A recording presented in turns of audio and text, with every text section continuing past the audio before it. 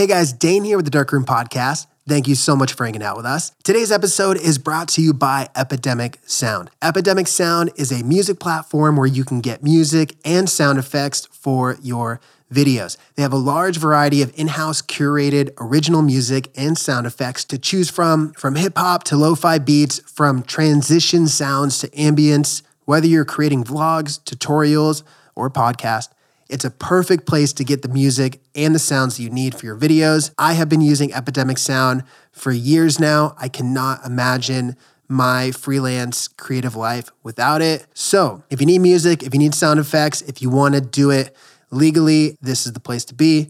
With just one simple license, you can monetize your videos on all social online platforms. That's crazy, right?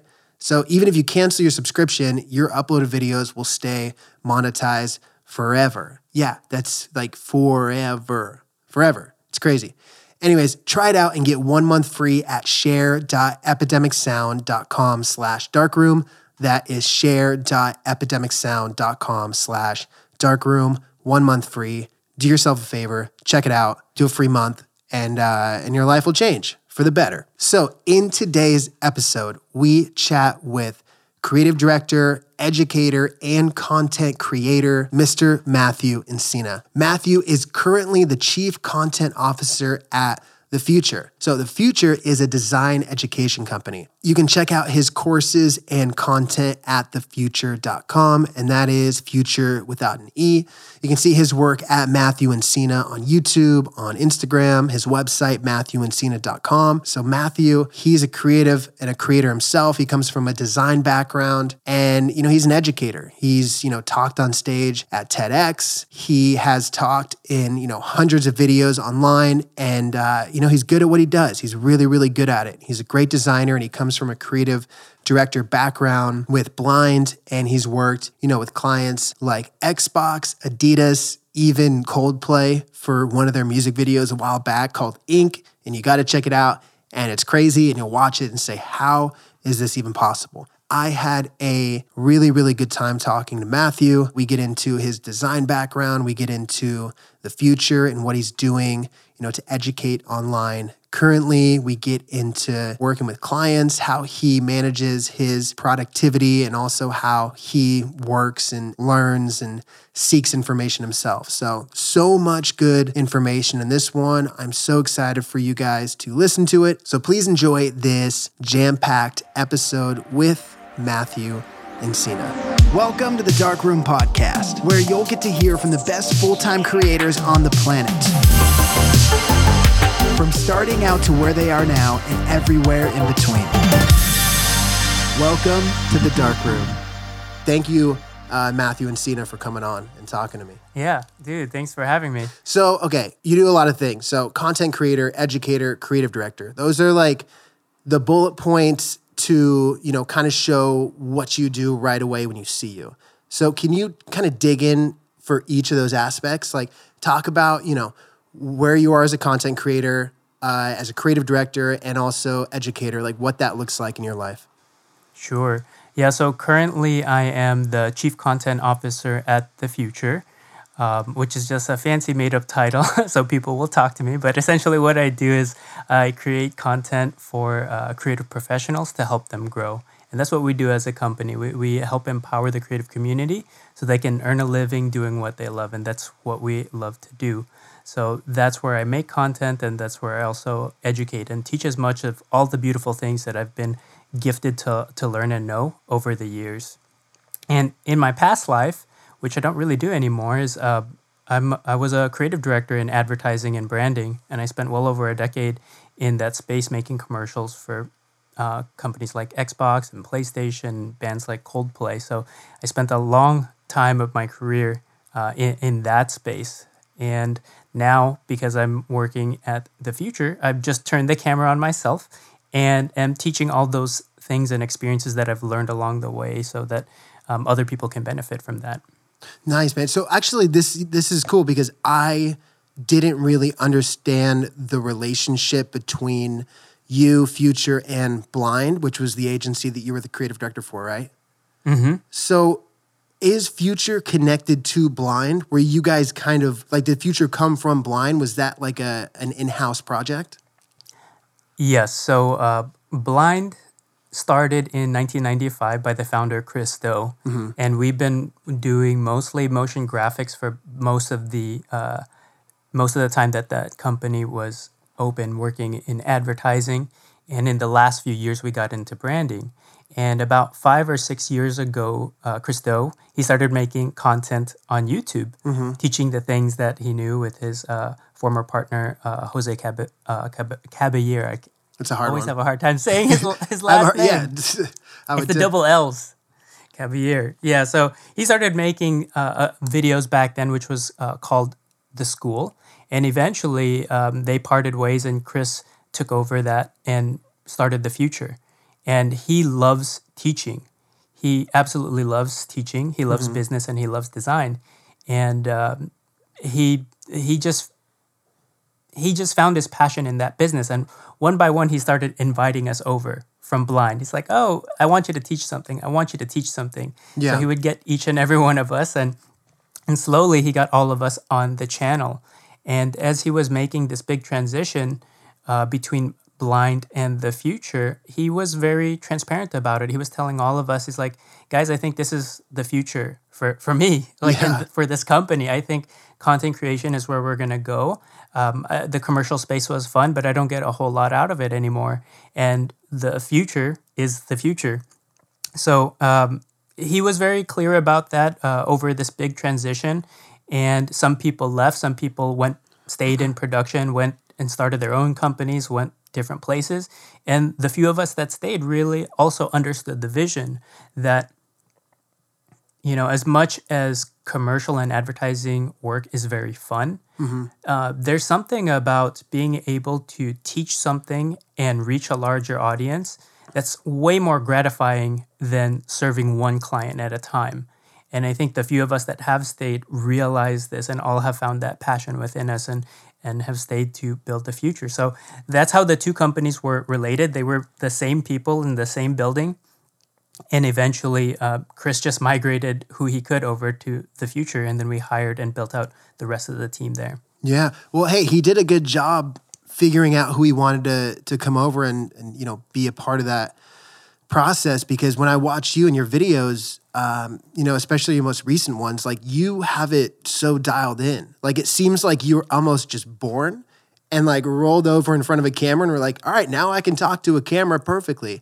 But I've also heard you talk about how you're an introvert, or you were an introvert. So was this like what was the learning curve, or I guess more so comfortability curve, like for you in front of a camera? Oh yeah, that was painful. The very first video I produced for The Future, I believe, was back in 2016. And I remember I did probably 26 takes of the open. It was not good. And once Chris invited me and I committed and I was making my first video, I wanted it to be perfect. I wanted to sound good. And I was none of those things because I kept stuttering. I kept forgetting what I was talking about. Then I got nervous. Then I didn't like the sound of my voice. And then I would re-record. And, 26 takes later, I have one video. Yeah. I'm like, that was exhausting. I don't know how you do that, Chris. This was painful. And then I put that out there. And then I got feedback. And it was good feedback. It's like, oh, wow, like I needed to hear this. Yeah. More of this guy. And all of these comments came in, and I started to realize, oh, shoot, I have something special that I could share with the rest of the world. Well, prior to that, I didn't believe that. I always thought I'm the behind-the-scenes guy. I'm good behind the camera. I'm good behind the scenes trying to make the team work and satisfy the clients. But I never thought of myself as being the person in front of the camera.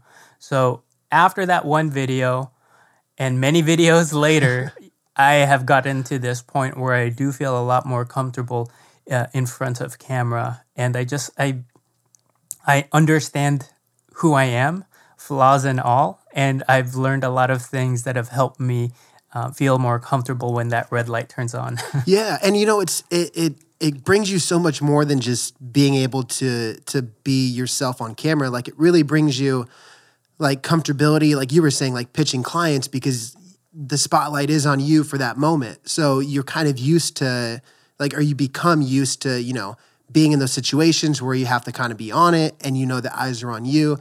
And I'm sure there's a lot of other things too that like being on camera can teach you about like life and talking to people and being comfortable and the way that your brain works and the way that you start to think and the process of creativity and productivity and all that. So it's cool to do that, even if you're someone like you were and like even I was in the very beginning of just, being nervous about it. And I know that in your TEDx talk, a big talking point in that was start before you're ready. And this is a perfect example of it. Like you didn't feel ready. I didn't feel ready to make this podcast. I recorded like 17 intros, 25 intros, whatever it was, the first few episodes. Yeah. I still don't feel ready, but at least like you rip the Band-Aid off and then you just jump into it and then kind of whatever happens, but you grow from it. Yeah. I think it's important to take the first step and then take the first 100 steps. And every step you take, you're just looking at how to improve a little bit better every time. Right. Because what would suck is if you did 100 iterations and they were all exactly the same and there was zero improvement and there's zero growth. The first step towards anything, you're going to suck no matter what. If you're new at something, you're going to suck. And the moment you can accept that and then take that first step and say, okay, well, that wasn't so bad. Yeah. What can I improve? What can I do better? And then you just do that every single time, reflect and improve. So by the time you get to step 100, you are way further away than you were at step 1 versus just taking 100 steps in the same place, right? Instead of doing 100 takes on the first version and you'll never improve. So I think there's something to be said about that, or I got this from Seth Godin where he said, you should practice in public. It's worth practicing in public, like putting yourself out there and doing it because you are going to suck no matter what, but you'll suck less every day.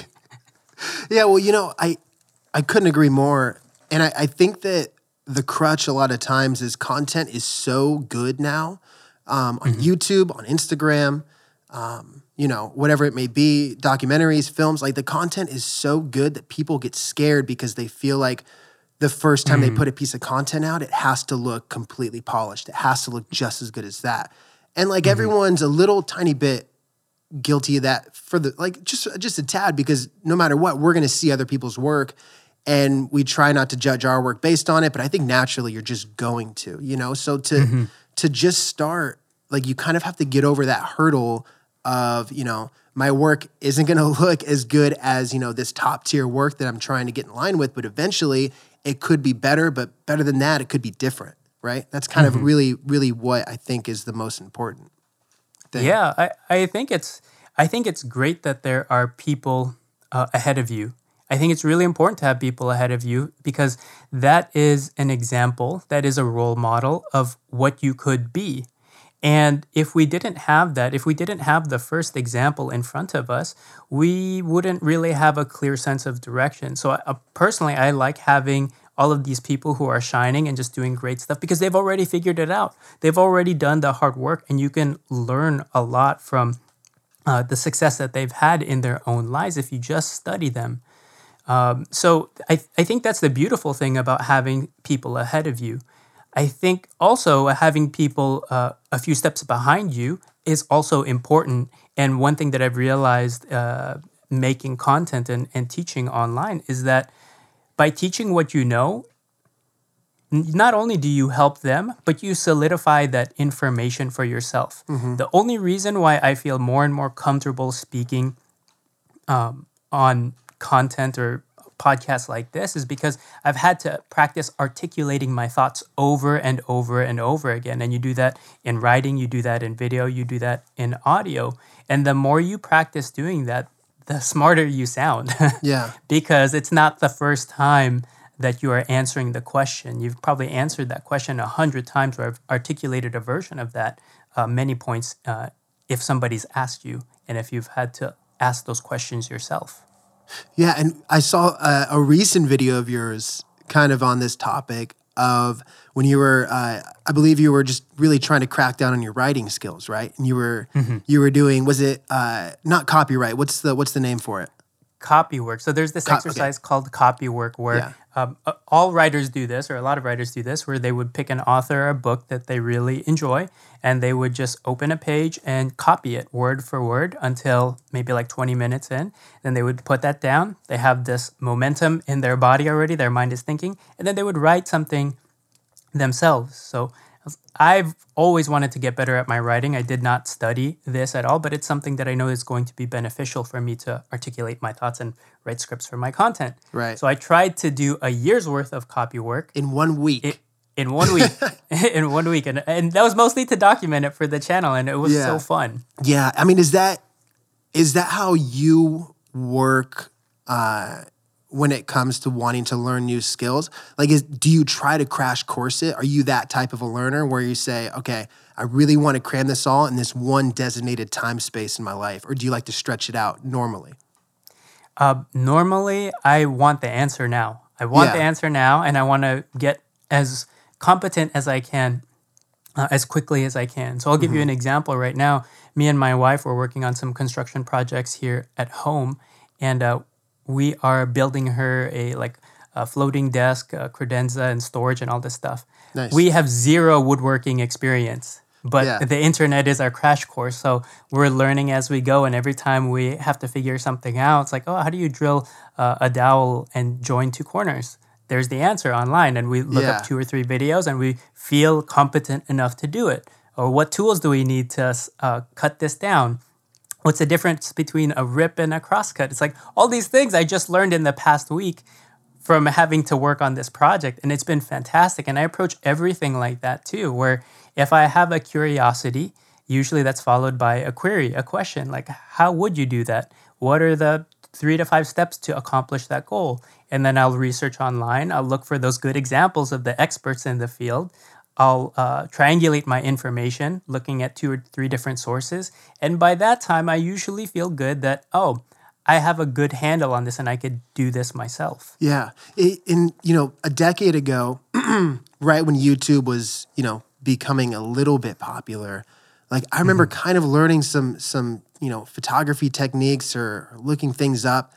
And then it wasn't really that normal. And I remember having conversations with people then and being like, yeah, like, why would I go to school for this when I can just learn it on YouTube? And people would be like, what are you talking about? You got to go to school for it if you're going to do it, duh. Right. And we're living in this insane momentum shift of it's just so different. Like you were saying, where you can learn anything and everything in a split second, or at least you can find it in a split second. And with coronavirus and what's happening now, and just for context, we're recording this in July of 2020. So we're like really still in the thick of it.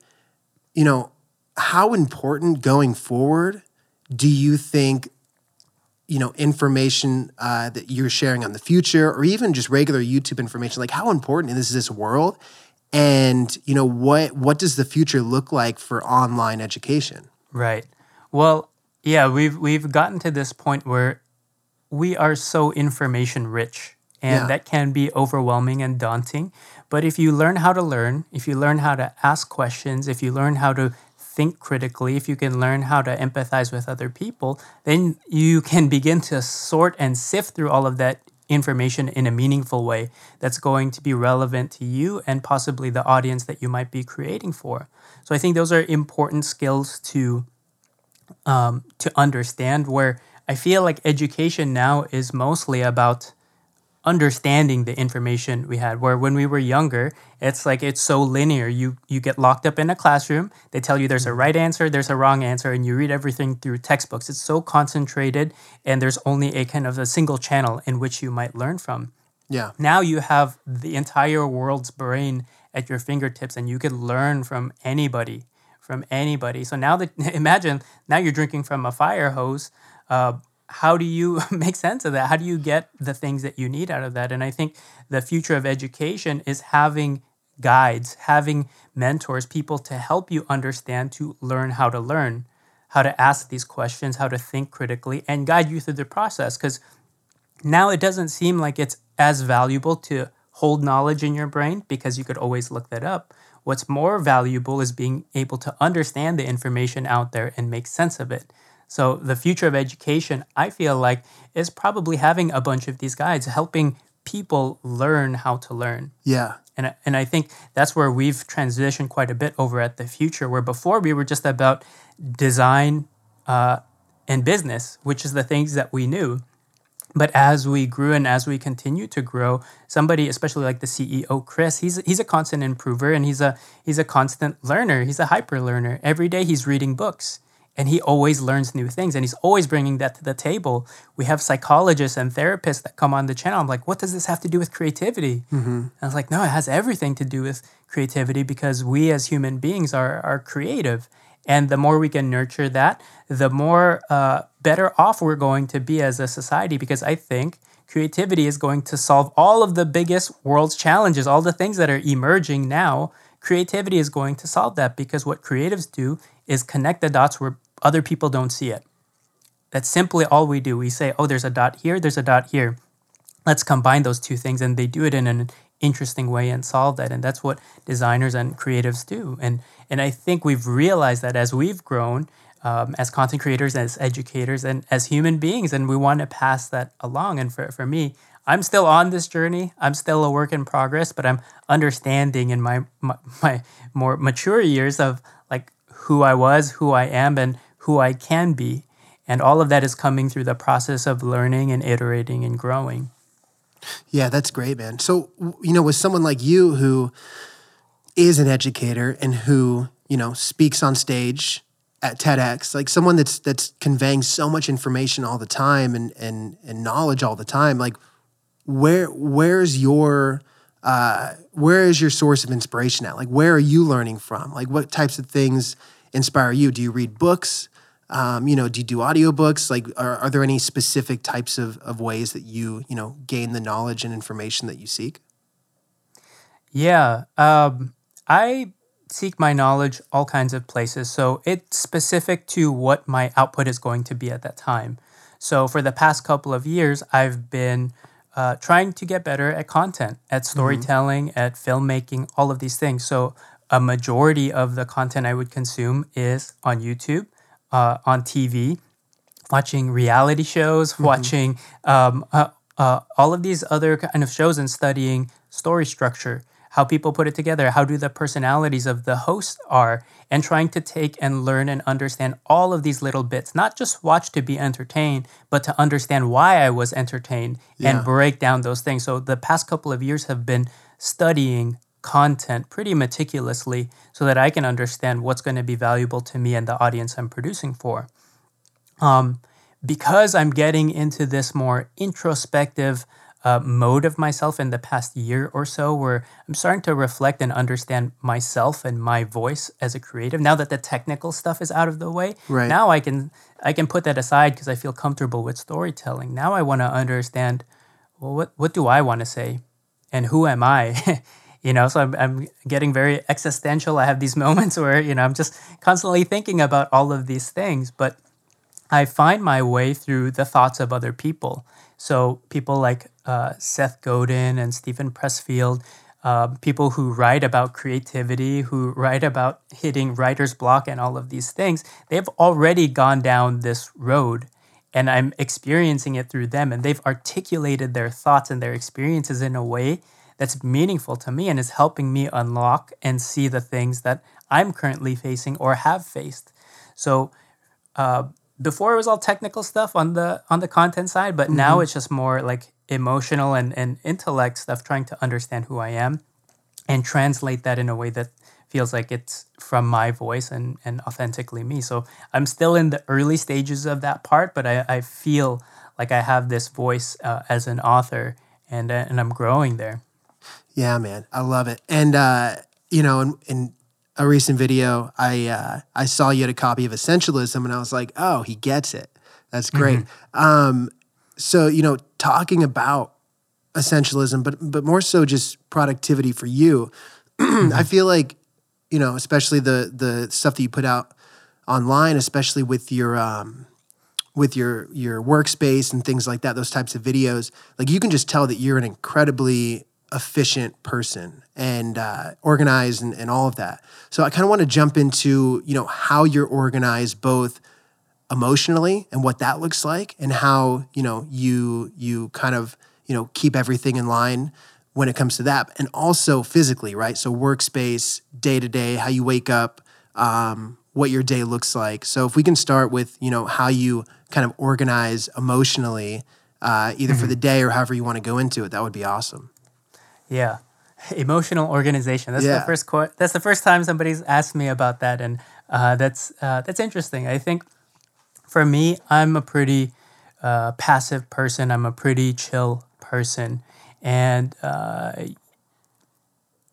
things don't really make me upset or get me angry. I can tolerate quite a bit, but I've been one of those people who will just bottle it up. So in my history, and I think this is just being around my family and how we tend to react. Not to throw them under the bus or anything, but it's like we're quite passive. We'll take it on the cheek and we won't say anything. We won't say anything, and then it bottles up, and then one day, if you really push my buttons, I'll turn into the Hulk, and then you won't like me when I'm angry, right? And that's something that I've had to deal with because I haven't always been emotionally expressive. And then when I met my wife, she's quite the opposite. She's very emotionally expressive. And ever since we've gotten together, I've learned to understand that side and learn to express that part of myself a little bit more openly. So it doesn't bottle up, but it is coming out. And I can articulate how it is that I'm feeling. Because most of the time with emotions, I found by studying like Stoic philosophy, for instance, emotions can control you if you let it, right? Yeah. Your outcome of an experience is determined by how you react to it. So I'll give you an example. It's like I could go out and buy a cup of ice cream, and I'm so happy and excited, and then I trip and drop it. And I could be pissed off and angry, like, oh my gosh, I waited 30 minutes for that special, unique craftsman ice cream, whatever it is, and I could be upset, and that is my experience. Take the same situation, I dropped the ice cream, and I say, I was on a diet anyway, that's 360 calories, I'm saving my body. That's better off for me. At least I got to go out and experience the world outside of isolation right now. Then that becomes my experience. It becomes a happy one. So I'm also understanding the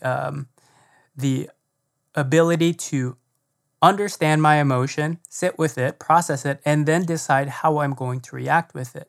And how I react is the thing that I'm constantly working on, because I'm no saint. I'm not super chill and super nice all the time. Again, things will still irritate me, but I'm just trying to get better at that process so that emotions won't take over my day. Emotions won't stop me when I'm frustrated. Emotions won't destroy my relationships if I get so angry at something, And I'm trying to regulate and monitor all of that. So I feel better now. And I think I will continue to get better as I practice this, as I practice understanding my emotions and what I'm going to do with it. Yeah, you said it perfect. Where, in a way, you're learning or at least practicing how to control your emotions and not letting them control you. Like it can be boiled down just to that. And that's something I practice that all the time. Like even recently, like I have a client, even like currently now, that it's just such a pain in the ass. Like you get that, like you get clients that are great and, love your work and everything's perfect. And then you get clients that, come back with 6 revisions and you just can't stand it. And like, I find myself just being like, what am I doing? It makes you question everything. And then what do you, all this? And I think, being able to harness your emotions in a way where you can kind of play with them. And if, you get angry, you kind of, I try to sit back and just be like, all right, well, like almost like grabbing it as if it's in front of me, like Minority Report. Like this is an emotion that I'm feeling. Let me push it over here, push it down here. Let me bring this one over here. I'm like Tom Cruise with a big whiteboard trying to like move things around because it's so easy to get wrapped up in these feelings and not only can it negatively affect your work, but, people around you. Yeah. Absolutely. And I think actually working with clients was great for me to practice. Because once I became a creative director and I had to work with clients, a lot of it, I'm really into service, like serving people. That's a big motivator for me, and I want to make people happy. Yeah. Both a blessing and a curse, right? Yeah. But what was good about that, and I think what trained me, is that when I worked with clients, especially difficult ones, I put the emotion aside and focus on how am I going to get the job done. It's like you gave me 10 revisions to do, but what is the intent? Because if I can understand the intent, then I might recommend a better way, because that's where I shine as an expert. If I can show you a solution that takes 3 steps instead of 10, all of a sudden I become more valuable and we get the job done. And Chris tells me this all the time, and he said it on another piece of content. He's like, would you rather be right or would you rather get the job done? And professionals get the job done, right?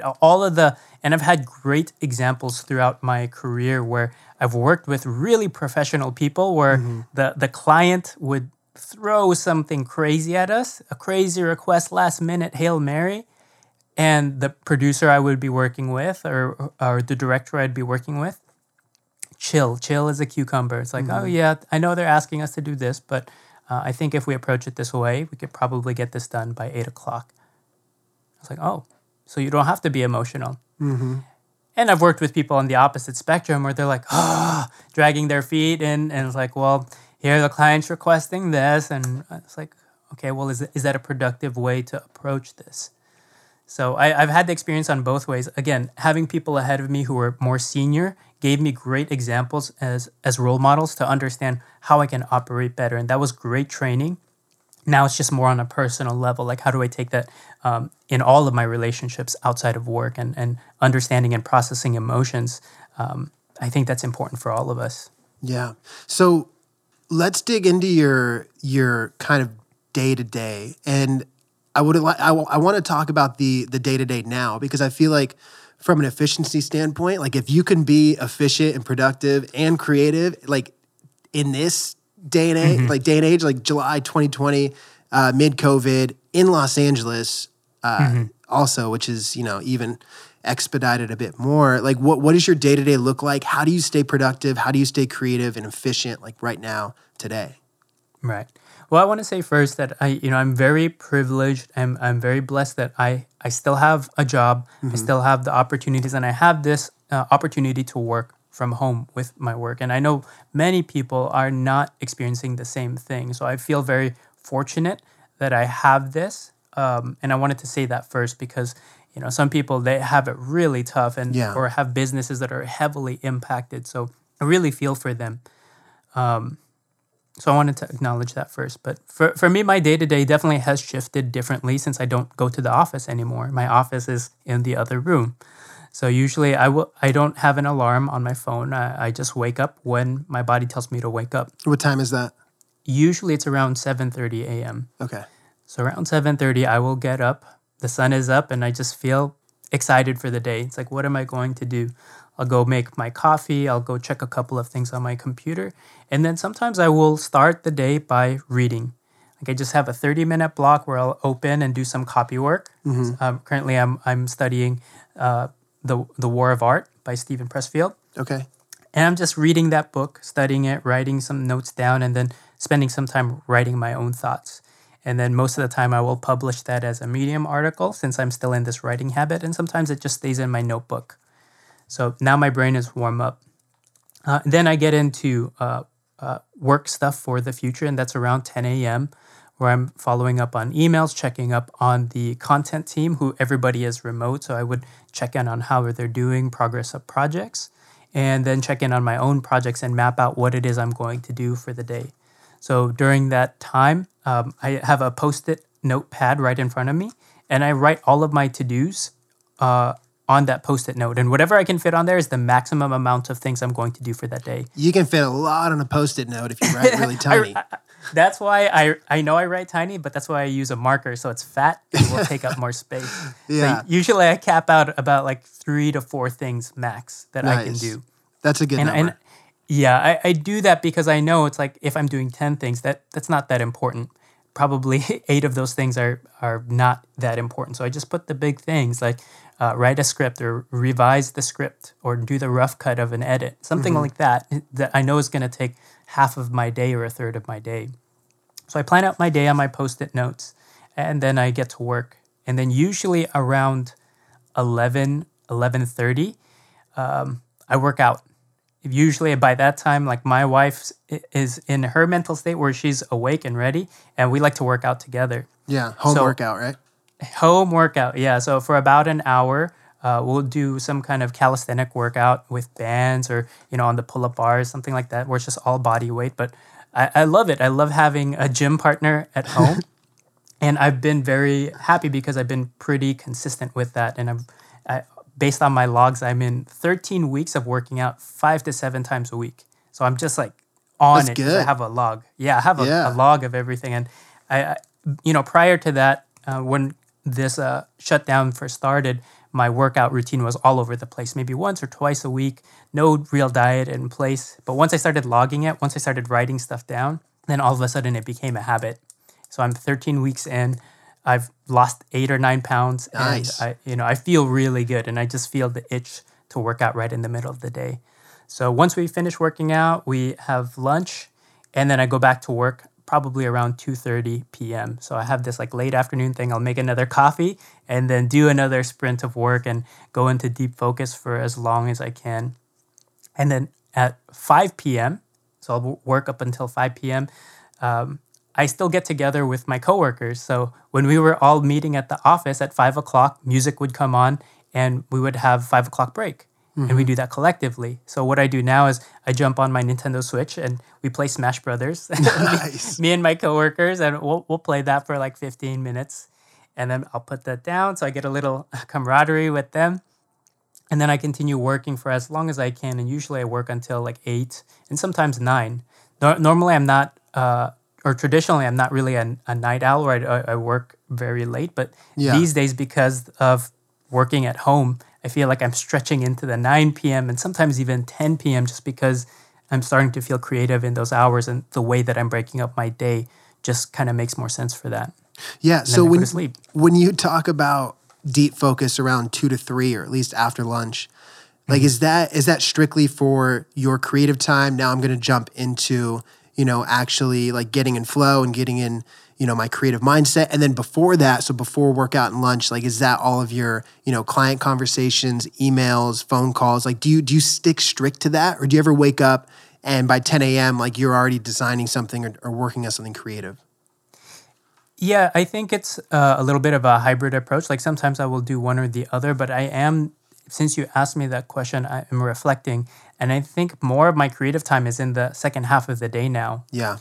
Where a lot of the morning is a lot more juggling and, touch and go for a lot of different things. And I think that helps me to just warm up my brain and get ready for the day or orient what I'm going to do for the day. Where the second half of the day is where I am a lot more just let me sit down for 90 minutes at a time or, 60 minutes at a time and do these blocks of work.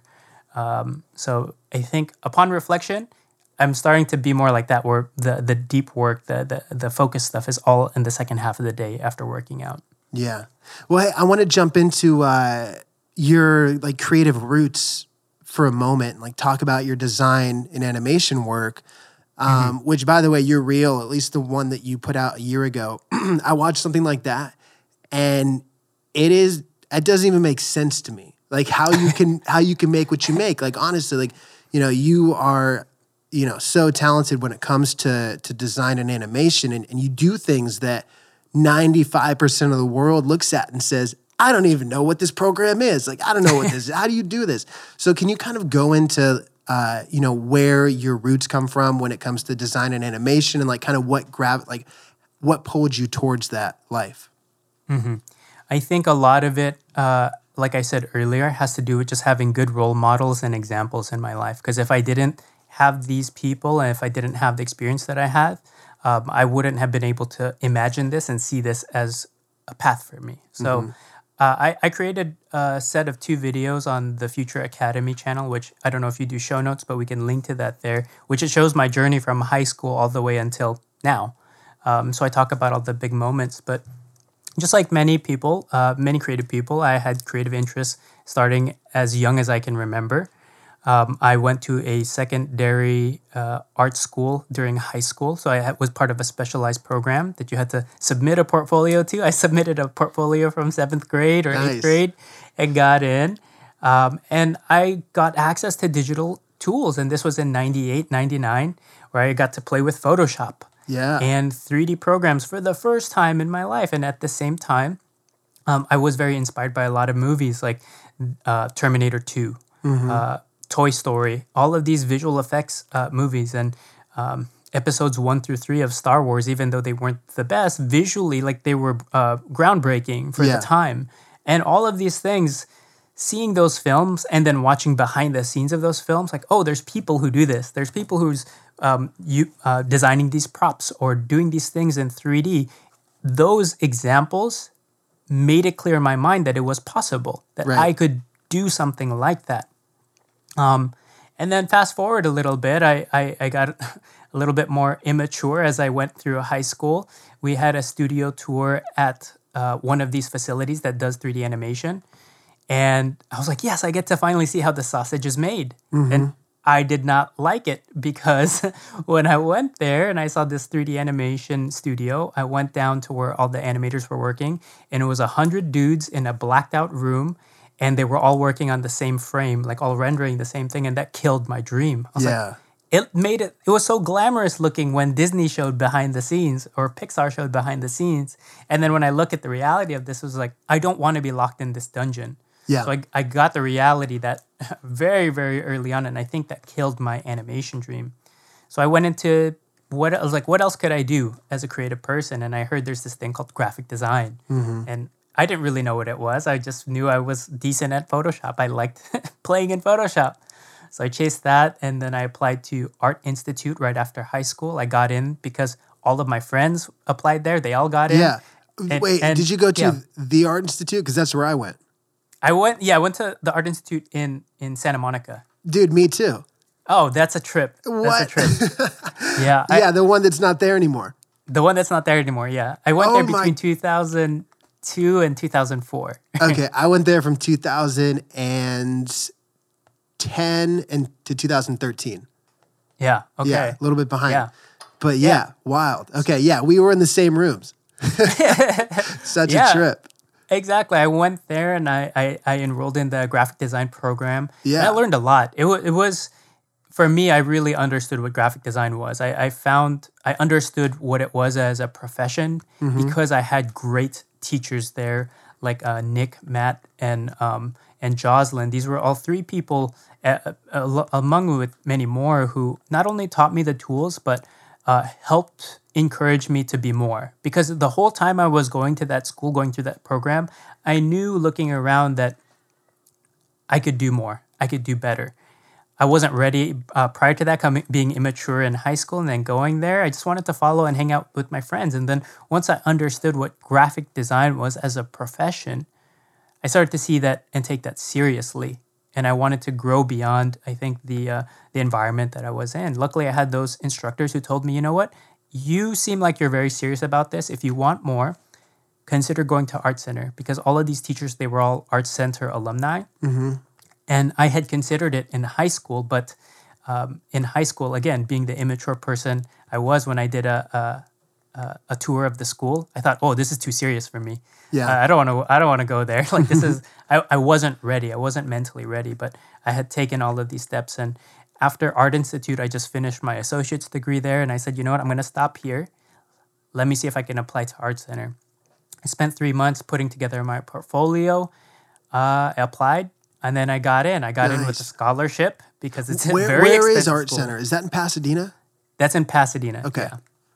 Yeah. So this is like one of those considered Ivy League schools of design and art. But, you know, I ended up going there. I got a scholarship, and that's where I met the next phase or group of people that would really inspire me. So that was a challenging school. I did more work there than, you know, maybe even now. It was very, very challenging. But I met a couple of people. One person, his name was Chris Reel. He was my classmate. He was a TA in a motion design class. And I had to take that in fourth term because that was part of my track. When I took that class, my mind was blown because it combined my love for animation that kind of died out in high school with all the things I learned about graphic design, which is visual communication. And motion design was this beautiful blend between the two. And it was new and exciting. And when I met this guy, Chris Reel, who was my TA in this After Effects class, I talked to him. I was like, how are you so good at this? Like, well, I didn't even know this was a thing. And he's like, actually, this is the reason why I came to Art Center. I came to Art Center because I want to become a motion designer and work in that field here in Los Angeles. And my mind was blown. My mind was open. I was like, what is this? Tell me more. Right. And after I started talking to him, after I started learning from him, eventually we started collaborating together and started doing projects. And he opened this world for me that I didn't know even existed. And it combined so many things that I was so passionate about. And then, going through that program, I met Chris Doe, who is the founder of Blind and the Future. So he was my teacher back in 2006. So crazy. Yeah. So he taught me there. He's my favorite instructor because he really challenged me on how to think and how to convey an idea, how to show a story in as few images as possible. And I think that's what he was really good at. And he taught me that. I ended up taking his class maybe 3 times, even though you're not supposed to because it's one type of class, but I worked my way around it. But I wanted to learn as much as I can from this man. And, after that, I graduated, started freelancing right away. And then I spent the next 10 or 12 years working in that industry as a motion designer. Yeah, and then fast forward and you're working with Coldplay, you're working with Xbox, you're working with, the biggest brands in the world. What can you attribute your success to? But more specifically, I think there's a lot of people in every creative field, but especially graphic design. And I know that, you had a teacher that later along the lines kind of brought you in, but you still had to learn everything you learned, and you had to have the skills that you have had and have helped grow along the years. What can you attribute you breaking through and breaking kind of out of the kind of like the messy middle in a way? How did you break out and kind of get up over the hurdle? Yeah, I think for me, I attribute a lot of that to my genuine curiosity. And I feel like most people aren't curious enough where they won't dig beneath the surface. So I don't know if I'm just naturally blessed with that or my environment has produced that in me. Either way, I know I have a genuine curiosity. Like I was mentioning at the beginning of the podcast, when I want to learn something, I will go deep. It's like, woodworking? It's like, okay, I know 0 right now, but give me a week and I will you got know a tool lot. belt on within 5 minutes. You're ready to go. Yeah, and I don't go into those things ignorantly either. It's like I like to research whatever I do like to pursue. And that comes from curiosity and then hard work. Because I think most people, some people will just jump right in without doing any research and then they'll fall flat on their face and get discouraged. Yeah. Or they'll do it wrong and they'll do it wrong for a long time. For me, I think I'm somewhere where it's like, okay, there's something I'm interested in. Let me learn more. Let me triangulate my information to understand the lay of the land a little bit better. And, okay, I'm still curious about it. If I'm still curious about it, I'm going to dig deeper. I'm going to take the next step. Like, what can I produce in this profession or field or interest that's going to get me a little bit closer to making the thing that I was interested in the first place? Right. And then keep going because once you learn one thing, you'll realize that there are 10 more doors in front of you to unlock. And when you unlock each of those 10 doors, there's 10 more to unlock in front of each of those. And for me, it's always been this unlocking of doors where it's like, okay, I've learned how to animate in 2D. What about 3D animation? Okay, in 3D animation, what about character animation? What about rendering and lighting? What about the timing and the weight of animation? Okay. What about effects? What about visual effects? Yeah. Okay. Well, how do you combine that with footage? Oh, what about footage? How do you pick up a camera and shoot? How do you know how to expose a proper frame? How do you frame something? How do you light? And then all of these things. This is my curiosity, and I'm just kind of tracking through my time at Art Center in my early days as a creative professional. Those were always my curiosities, and I would just follow that genuine curiosity until I had a sufficient answer that I could apply to my work. And once I applied it, it became my own. Because if you're familiar with, there's a thing called the learning pyramid where it talks about learning retention. At the top of that is passive learning. So lectures, videos, if you listen or watch or read anything, you'll probably only retain 5 to 15% of that information. But at the bottom of the pyramid, if you want a lot of retention, you have to move into active learning, which is workshops, practicing, and teaching. Yeah. If you do those things, you can retain up to 90% of the information that you just consumed. So I think because I was always this person to be curious, understand, and then emulate and practice, I went through active learning for quite a bit of my career. And I've always done that because I always wanted to know, how does it work and can I do that?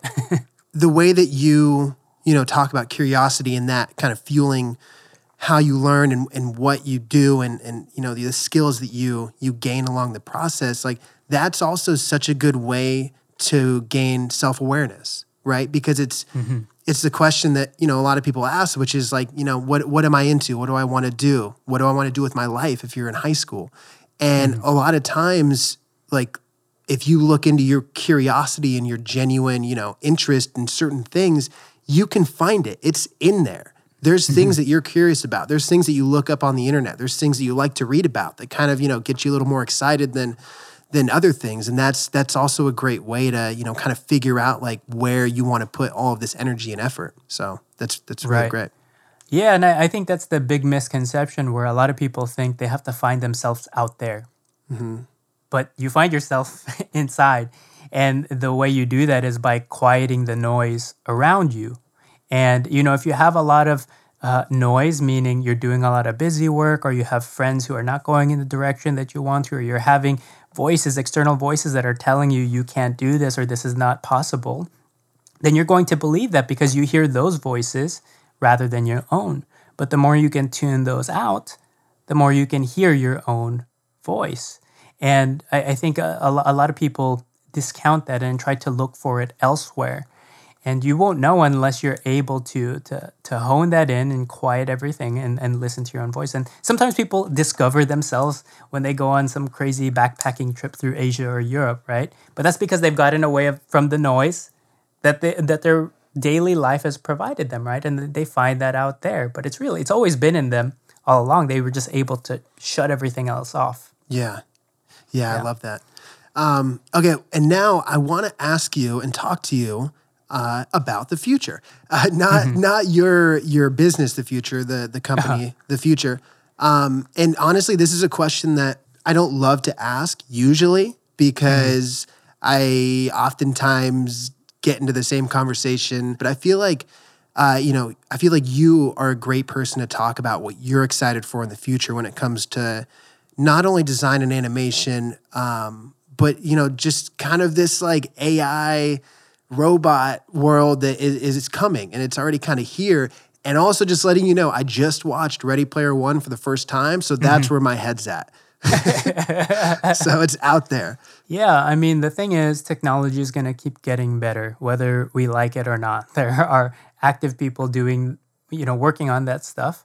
And it's going to disrupt everything, and it already has, right? If you just look at the last 10 years, all the industries that have been disrupted, like the music industry, the movie industry, like all of that has been disrupted. So it's coming for us, and it's already happening. The thing is, computers can only do what we program them to do. So if we tell them, okay, I want you to do this job, I want you to move this unit to this unit, I want you to calculate this and this, right? Humans used to do that manually back in the day until computers showed up. Yeah. Right? Actually, the word computers was a term for people who would compute math problems. So they were people before. Computers were people. And eventually they became machines, right? So moving forward, any job where you're just being asked to say, take this and move it over here, that's probably a low value job. And if you can focus your efforts on the things that are pushing your critical thinking and problem solving and truly being creative, which is connecting the dots where no one else has. If you focus on that, I think we all have a very exciting future ahead of us. And that's why we promote so much of this on our channel, is that forget about the tools. The tools will always change and they're going to get better. They're going to make the jobs easier. Don't focus on that. Focus on the critical thinking part.